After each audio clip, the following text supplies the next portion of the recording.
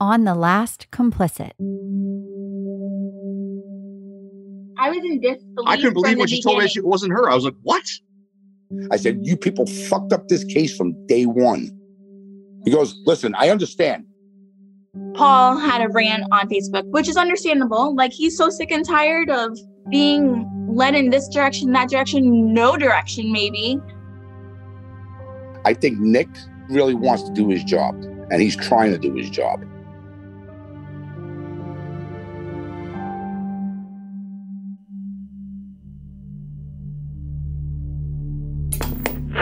It's been more than a year and a half since Lauren DeMolo vanished from Cape Coral, but her family is holding on to hope they will still find a sign of her.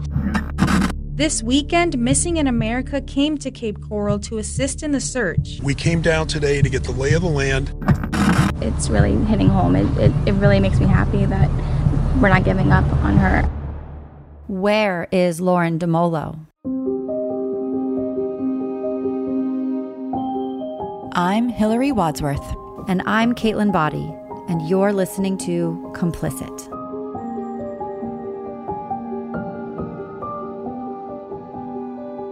Chapter 25, 2 Years Gone.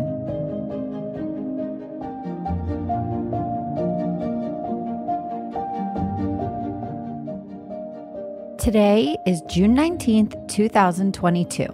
Today marks 2 years since Lauren DeMolo disappeared. For those close to Lauren, it's been the hardest 2 years of their lives. And for her father, Paul, today is especially tough because today's also Father's Day. When my daughter didn't call me for that Father's Day, I knew it was going to be bad because like I said, that was the first time, she's ever not called me for Father's Day. And it's really, a horrible, horrible thing not knowing. The answers seem like they're just on the brink of discovery. Every tip that has come in seems promising. Every theory seems like the right one at the time. Every suspect seems, suspect. It's true that Lauren may not have run in the best circles. She may have put trust in the wrong people. She may have been going through one of the most difficult times in her life. But it's also true that Lauren was resilient. She was looking forward to getting her daughter back. She was actively searching for new jobs, and she was in constant communication with her family. Above all, she is loved by her friends and family who will absolutely stop at nothing to find her. But beyond friends and family, there's someone new who will stop at nothing to find Lauren. A new detective has joined Detective Jones and his team of investigators on Lauren's case.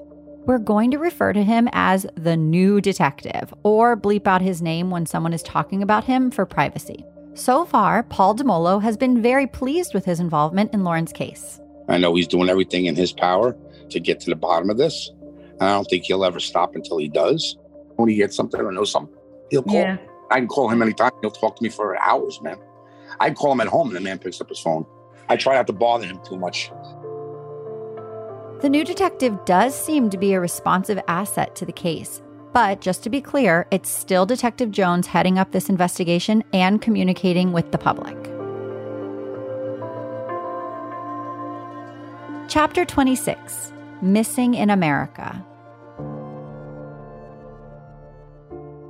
When Lauren disappeared, it was the height of the COVID lockdowns. Despite this, Lauren's friends and family gathered, searched, and recruited complete strangers to help them knock on doors and canvass the area, all while putting their own health at risk. Catching COVID doesn't usually come with a silver lining. In fact, for Lauren's family, it's particularly frightening given that it was what ultimately led to Anne's passing. But for Lindsay, Lauren's sister, getting COVID this past January had an unexpected bright side. I believe it was around January. I got COVID and I was trying to find some shows to watch because I was trying to isolate myself from the rest of the family because I didn't want to get anyone infected with COVID. So this Finding Andrea story, this documentary of this girl finding Andrea came up a few times on my device, and I just kept kind of looking at it and I was kind of interested, and then a little bit of the preview kept just saying kind of Lauren's story. So I clicked on it and I discovered this documentary and it was really interesting. I just could not stop watching it. it's absolutely amazing. Finding Andrea is a 4-part documentary series that first aired on Discovery in October of 2021. It details the circumstances surrounding the disappearance of and the search for 37-year-old single mom Andrea Knebel. Hauntingly, Andrea was a highly respected and essential member of the missing persons advocacy group Missing in America at the time of her own disappearance. Missing in America is led by a bright, no-nonsense, highly motivated missing persons champion named Nancy Schaefer and her chief investigative partner, Joe Fanciulli, a retired homicide detective with an impressive 53-year career in law enforcement and investigative work. You might also know Joe from his hit true crime podcast on Wondery called The Donut Shop Murders. The Finding Andrea series chronicles Nancy, Joe, and the Missing in America's all-too-close-to-home search for Andrea, who vanished without a trace on August 13th, 2019, just 10 months before Lauren, from Louisville, Kentucky, and whose disappearance also remains unsolved. It goes into how Nancy and Andrea would find missing people. And they have a group called Missing in America. And Andrea was very street smart. But then, like, you later discover in this show that she was involved in drugs, actually. So again, it was kind of like Lauren's story. So it was intriguing. She was battling with drugs, but she was also like a good human person. You know, she was a good person. And she was even trying to find missing people because she knew how important it was and how sad it was for the families. So anyways, like in this show, eventually she goes missing herself, and it's just tragic. I mean, she's missing longer than Lauren right now. The story really resonated with Lindsay. But not only that, she had a connection to Nancy and Joe. In the show, she has a metal detector on Venice Beach. And I'm like, whoa, Venice Beach. So for like a minute, I'm like, is that in California or is that in Venice, my area, Venice, Florida? And sure as hell, she lives like probably like 20 minutes from me. So that was kind of crazy because she lived all the way up north where her friend was missing. And then she moved all the way down south and now lives 20 minutes from me. And strangely, the whole time Lindsay had been watching the series, she felt a nagging familiarity about Andrea. Not just because her story had elements of Lauren's, but because she actually looked familiar. Then it hit Lindsay. Remember that People magazine that featured Lauren front and center on its cover along with other missing moms? In another twist of fate, Andrea Knebel and Lauren DeMolo are pictured side by side on that cover. Lauren's case goes back to June of 2020, and it recently received national attention. Her picture was on the front of People magazine with other missing moms. This is her right here. It was too much for Lindsay to ignore. She took action and wrote to Nancy asking for help in Lauren's case. Nancy didn't even have to think about it. Immediately, she messaged me back, and then she also video chatted with me and said, I would love to help find your sister. Missing in America's involvement in Lauren's case meant more sets of fresh eyes, even more people selflessly volunteering to help bring resolution. And while you may be thinking something along the lines of, but isn't this now too many cooks in the kitchen? Well, just wait and see what they bring to the table. But first, meet Nancy and Joe, the brains and the brawn behind Missing in America. My name is Nancy Schaefer, and I am the founder of Missing in America. My name is Joe Fanciulli. I'm a retired homicide investigator. I'm the director of investigations for Missing in America. Missing in America might have been catapulted to fame by the Finding Andrea documentary series, but they've actually been around for quite a while, quietly working both independently and alongside law enforcement to recover missing people. And they're good at what they do. We've had a fair amount of success. We don't have the 100% that some people claim, but we're about 98% in recoveries over the 16 years that Missing in America has been an entity. As you can imagine, they get frequent requests for help. Just since the first of the year, we're heavily involved in 5 cases, and in 3 of them, we recovered people live.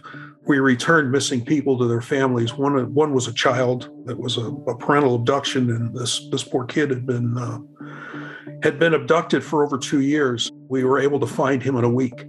The other two, one was a woman that wasn't too different than Andrea and Lauren. She had some of the same kinds of issues, and she disappeared, and we luckily were able to find her up in Jacksonville and got her back to her family, and she's sort of changing her life at this point. We have two more now that we're heavily involved in trying to find, in addition to still working Andrea's case. So there's plenty out there to do. Though their caseload is heavy, Lauren's case in particular stood out to them. It was mainly because what are the odds of the case being so similar?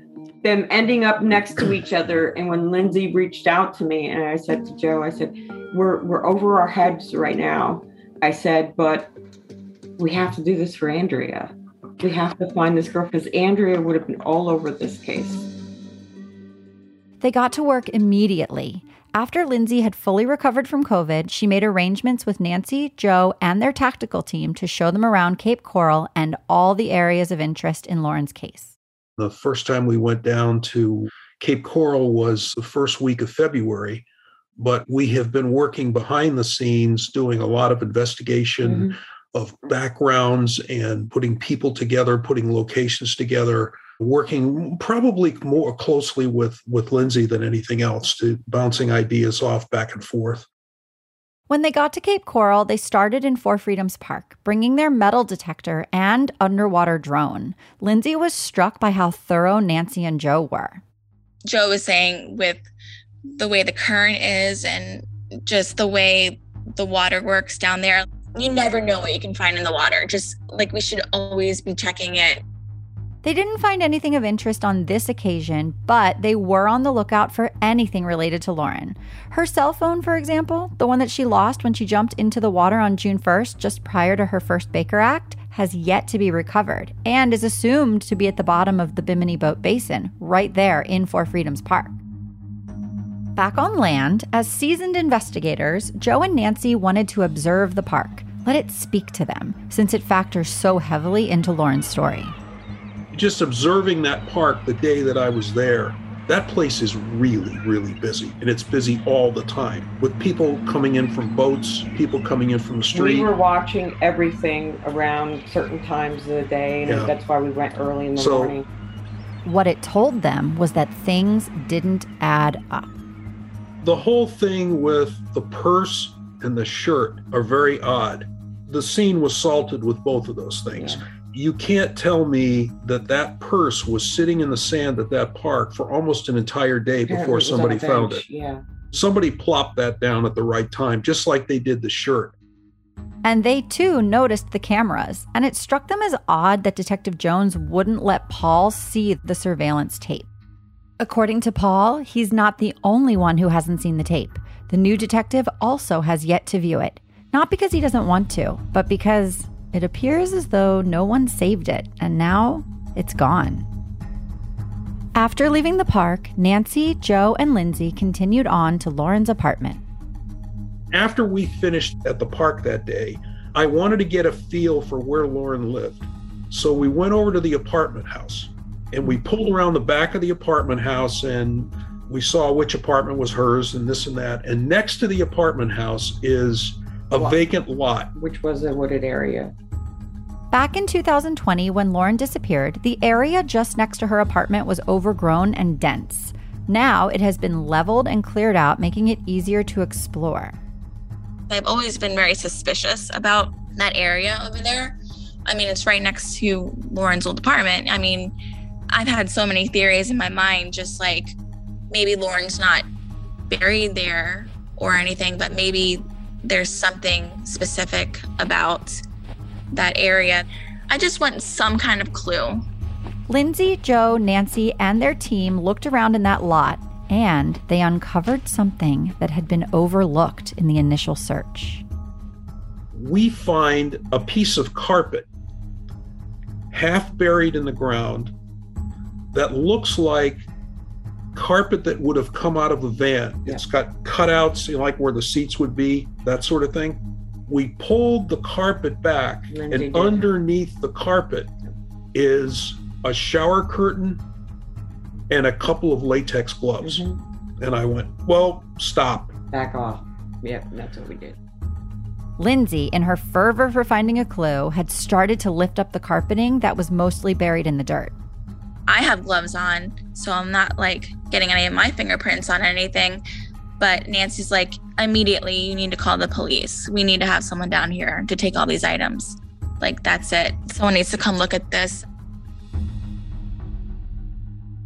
Joe didn't hesitate. He called 911 immediately and filled them in on what they found. I'm familiar with the sheriff in Lee County, and I've had some dealings with those people. It's a top-notch agency. Within 3 minutes, a patrol car was there. And the patrol officer and I started to talk. This guy had just heard the podcast. Yeah.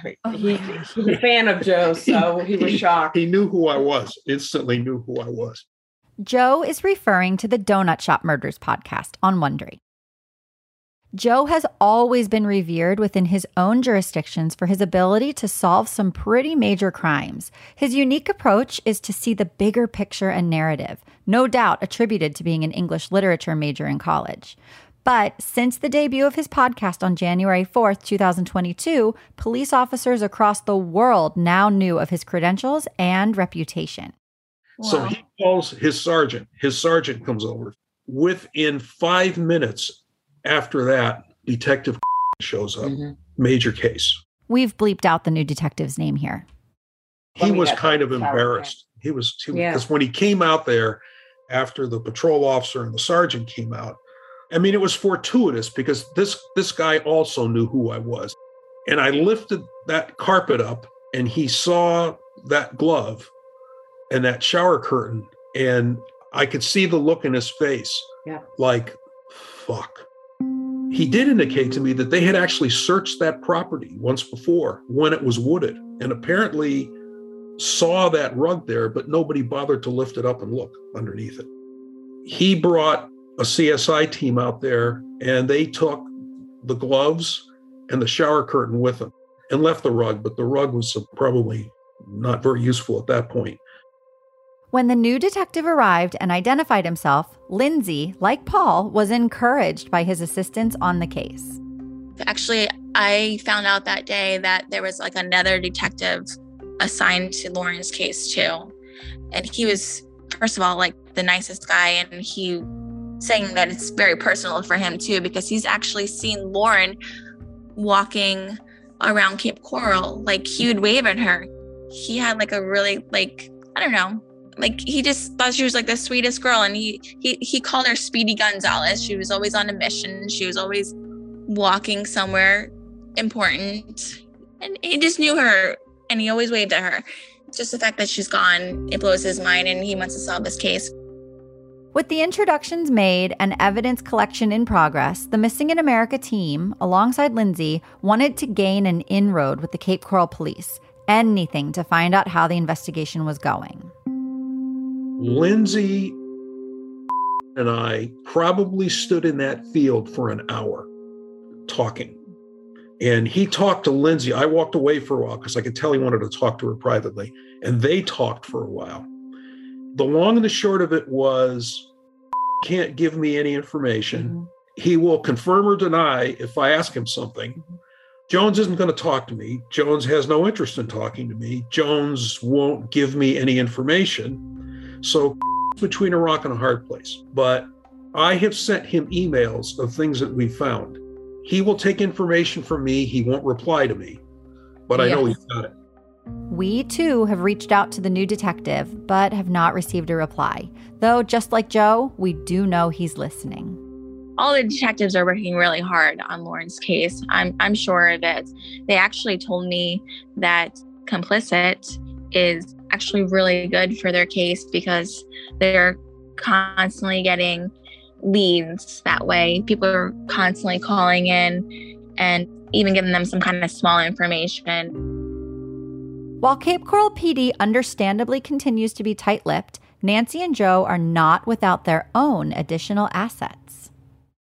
Joe has access to hundreds and hundreds of retired law enforcement people, forensics within that field that we can bring in possibly to see if some of them would donate their time to assist in this case as well. And one of their trusted resources is actually Peace River Search and Rescue, headed up by Mike Hadsell, who we heard from in our last bonus episode. I would like to have Mike take a cadaver dog to that area before we start building. I don't care what Jones says. I believe Mike. I believe Mike's dogs.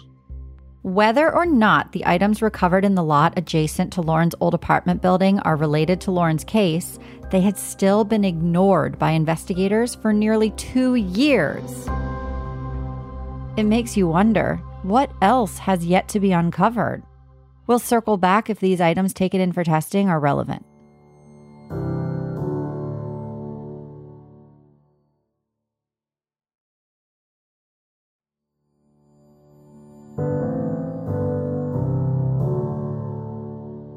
Chapter 27, Out of the Blue. With potential evidence found the very first day, Joe, Nancy, and their tactical team were encouraged. Now they had more work to do. We have a process that we use for determining areas to search.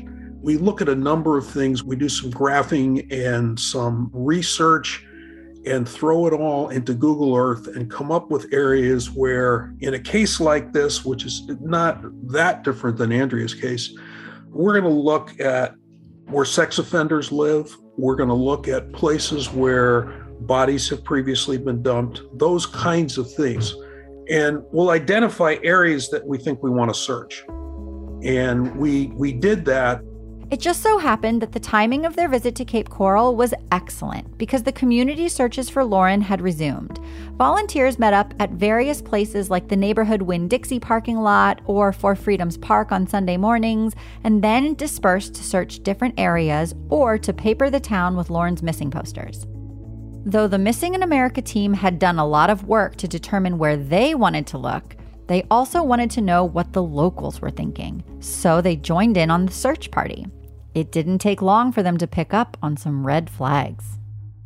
So on that Sunday morning, the day after we were there at the park, when all of this happened, they were getting ready to go search, and they're saying, well, we're going to go here and we're going to go there. Victor made one of his passes like he always does, where he's in the background and whatever, walking the dogs. Those dogs get walked more than any dogs I've ever heard of in my life. He's always in the park walking the dogs. When this woman was saying, we're going to go search here and there and everywhere. And she directed a place, I believe, in North Fort Myers, an area in Fort Myers. Victor was hanging around in the background, and after this woman went through where they were going to go search that Sunday, Victor pops up and says, you're looking in the wrong place. Yep. What? Victor simply made this comment, and even when probed for more information, did not offer an alternative location to search. He was then asked to leave, according to a Missing in America tactical team member who was at that gathering. Before they headed to Fort Myers for their search, the same tactical team member volunteered an additional area of interest, an area north of Cape Coral that they had identified using the research methods Joe just explained. Our tactical team person was saying, well, we're going to go look at this other area also. Not that awful far from all of this, but it's a wide open area. The search party then dispersed, having now been handed their marching orders. The group organizers held firm to their original search areas, and the tactical team member joined them while Nancy and Joe stayed behind at For Freedoms Park. Went to that search, and I wanted to metal detect the sand area in case something was missed, like jewelry, anything that possible could give a little bit more leads, just to cover all bases. We're bleeping the name of their tactical person here for privacy reasons. He said they hardly searched for 10 minutes, if that. A very, very small area, done and over with, within like 10 minutes. They came up empty-handed. Then the Missing in America team left and went to the area they had pinpointed in the initial group huddle earlier that morning. It was an area they felt they had been strangely urged away from by the group that morning. So it made searching there even more intriguing. And it was. the location that we mentioned to the search group we were going to on that Sunday. When we go out and conduct a search there, who shows up watching us but Gabby? Gabby showed up out of the blue. It wouldn't have been the first time Gabby showed up unexpectedly. Remember that time he came to Lauren's apartment to collect his television while Cassie, Lindsay, and Matt happened to be there? There's too many coincidences in this case that aren't coincidences. So reminiscent of what Paul DeMolo always says. I don't believe in all these coincidences. I don't believe in coincidences. Something's not right in that mix. Something's not right with a lot of things in this mix with these people. We just thought it was, our guy is up there searching around, and he's kind of like walking back to his vehicle and looks over, and lo and behold, Gabby shows up there. The detective was notified. And then, as soon as that happened, things started moving and people started being re-interviewed. Paul got an interesting update following the search. I got a call a couple of weeks ago from the new detective. He had Gabby in there for 5 hours interrogating him and couldn't break him. And told me he caught him in a lot of lies, but he can't arrest him because of the lies. What were the lies? I'm saying to Gabby, if you're not sure, don't say something. Just say you don't know. Don't tell me something if it's not true. What exactly Gabby lied about wasn't revealed, though. He didn't tell me. He just told me, he can lie, but it's not enough for me to arrest him because he lied. I still don't have evidence. And then the questioning stopped.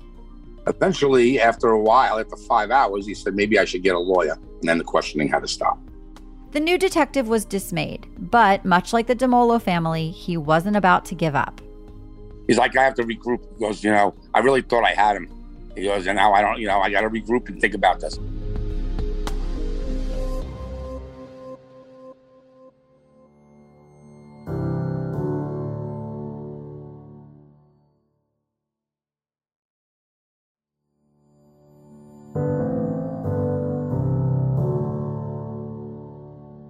His unexpected appearance at the search seemed to prompt action. But just to remind you, Gabby has never been named a person of interest in this case and has never been under arrest in connection with Lauren's disappearance. We haven't been able to speak with Gabby yet, so we have not been able to hear his side of anything, let alone the police interrogations. But we were able to speak with a close friend of his, who also happens to be close with many people in our story.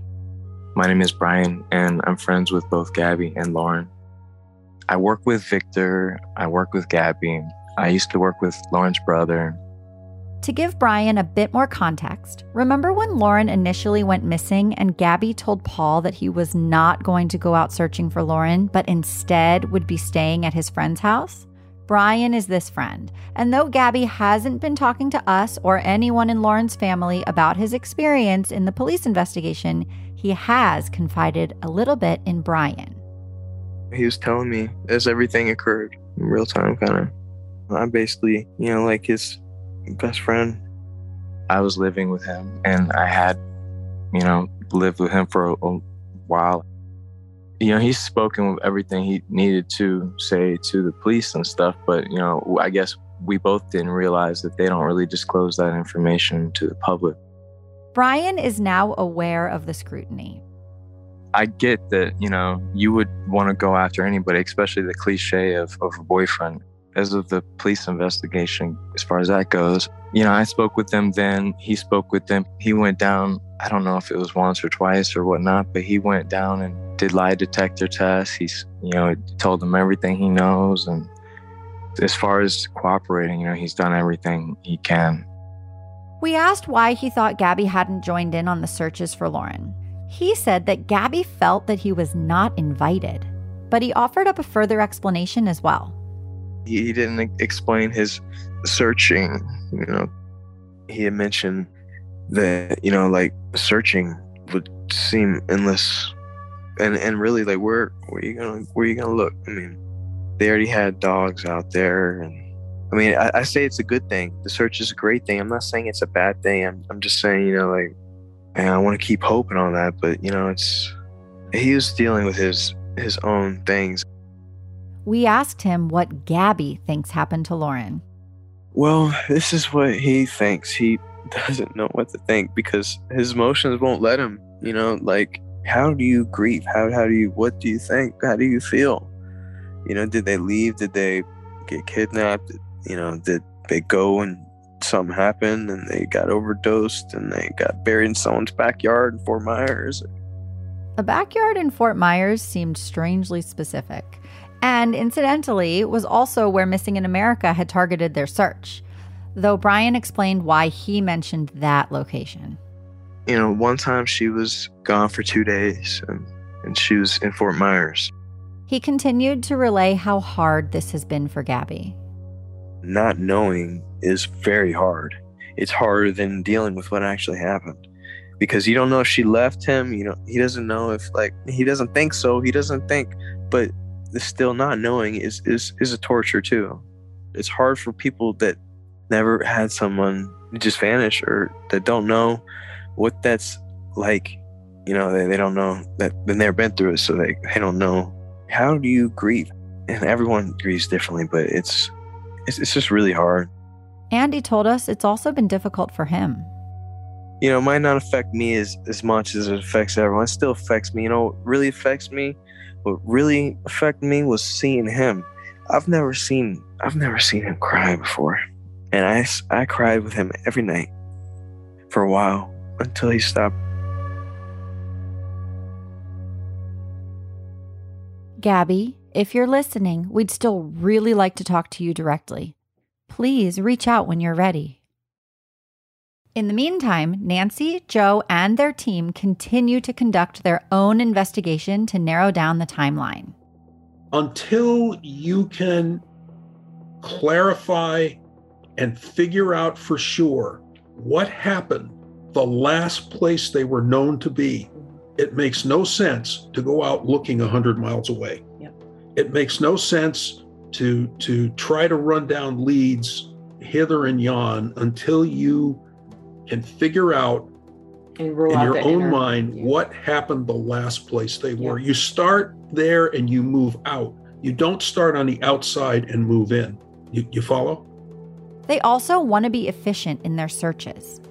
We're in the process of figuring out where we're going to search, who we're going to search it with, and it will not be made public whatsoever. You know, this area is difficult to find remains in. You know, you're probably familiar with what went on trying to find Brian Laundrie. Where he was found is probably a 10-minute drive from our house. Yep. And we actually were down there and saw there was 10 feet of water and said, forget this. Yeah. You know, it's like that in the area where they're at down there. Yeah. She could be in one of these open state park, national park areas 5 feet off of a road and you wouldn't find her because of the way things are with overgrowth and that sort of thing. Mm-hmm. You almost have to figure out from people's actions a potential location and go search that.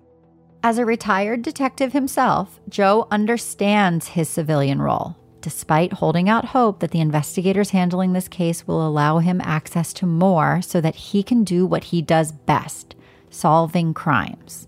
We have made some inroads with Cape Coral PD and provided them with information. Yeah. And we'll continue to do that as we find things. We've conducted searches of our own and provided information of what we have found there. So we're going to do whatever it is we can do to help.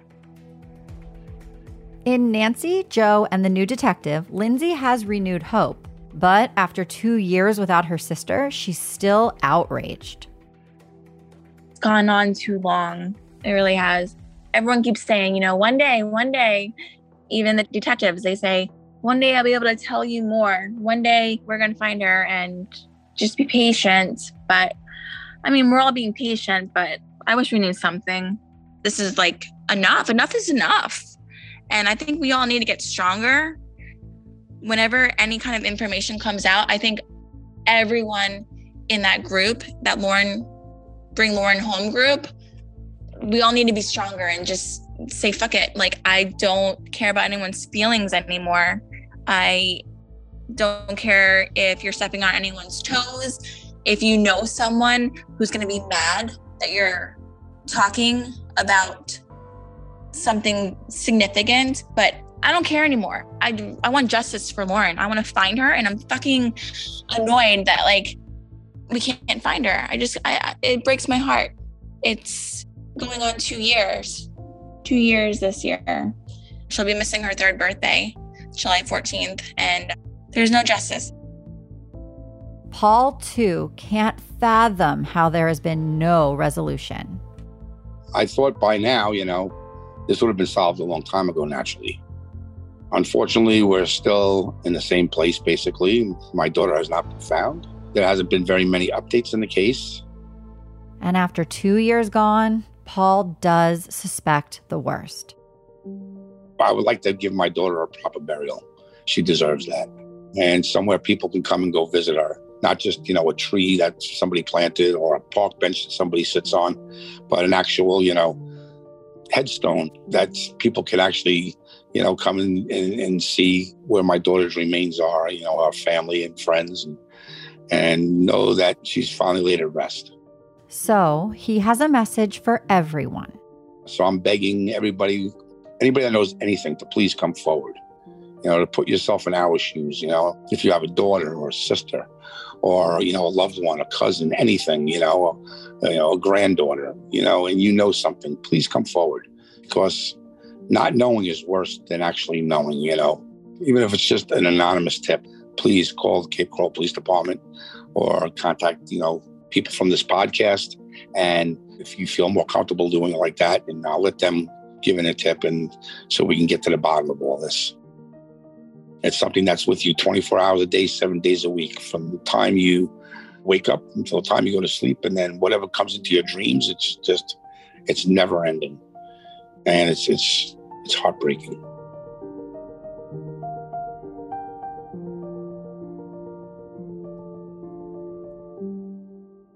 For all the attention Lauren's case has received, all the nationally broadcast programs, local news coverage, podcasts, Reddit threads, covers of publications, her case is still widely unknown. It seems like today, to get a case in the hearts and minds of the masses, it needs to both intrigue and infuriate people. That's how things go viral. And that's the mission we leave you with today. Share Lauren's story. Help keep pressure on investigators to solve this case. Help bring Lauren home. As always, we will continue to bring you updates as we receive them. Be sure to subscribe so that you don't miss any future episodes.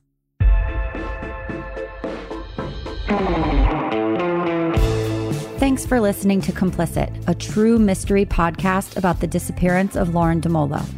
If you have any information about the disappearance of Lauren DeMolo, please call 1-800-780-TIPS.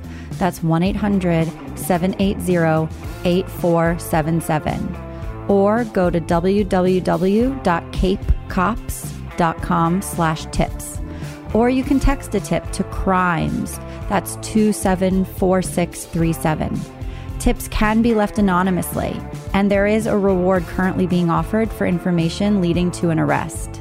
Be sure to subscribe for future episodes and continued developments in Lauren's case. For additional information you won't hear and can't see on the podcast, visit our website at complicit-podcast.com. Also, be sure to follow us on social media, on Facebook at Complicit Podcast, on Twitter at complicit_pod, and on Instagram at complicit_podcast. Complicit is a production of Seventh Guest Productions and produced by Resonate Recordings.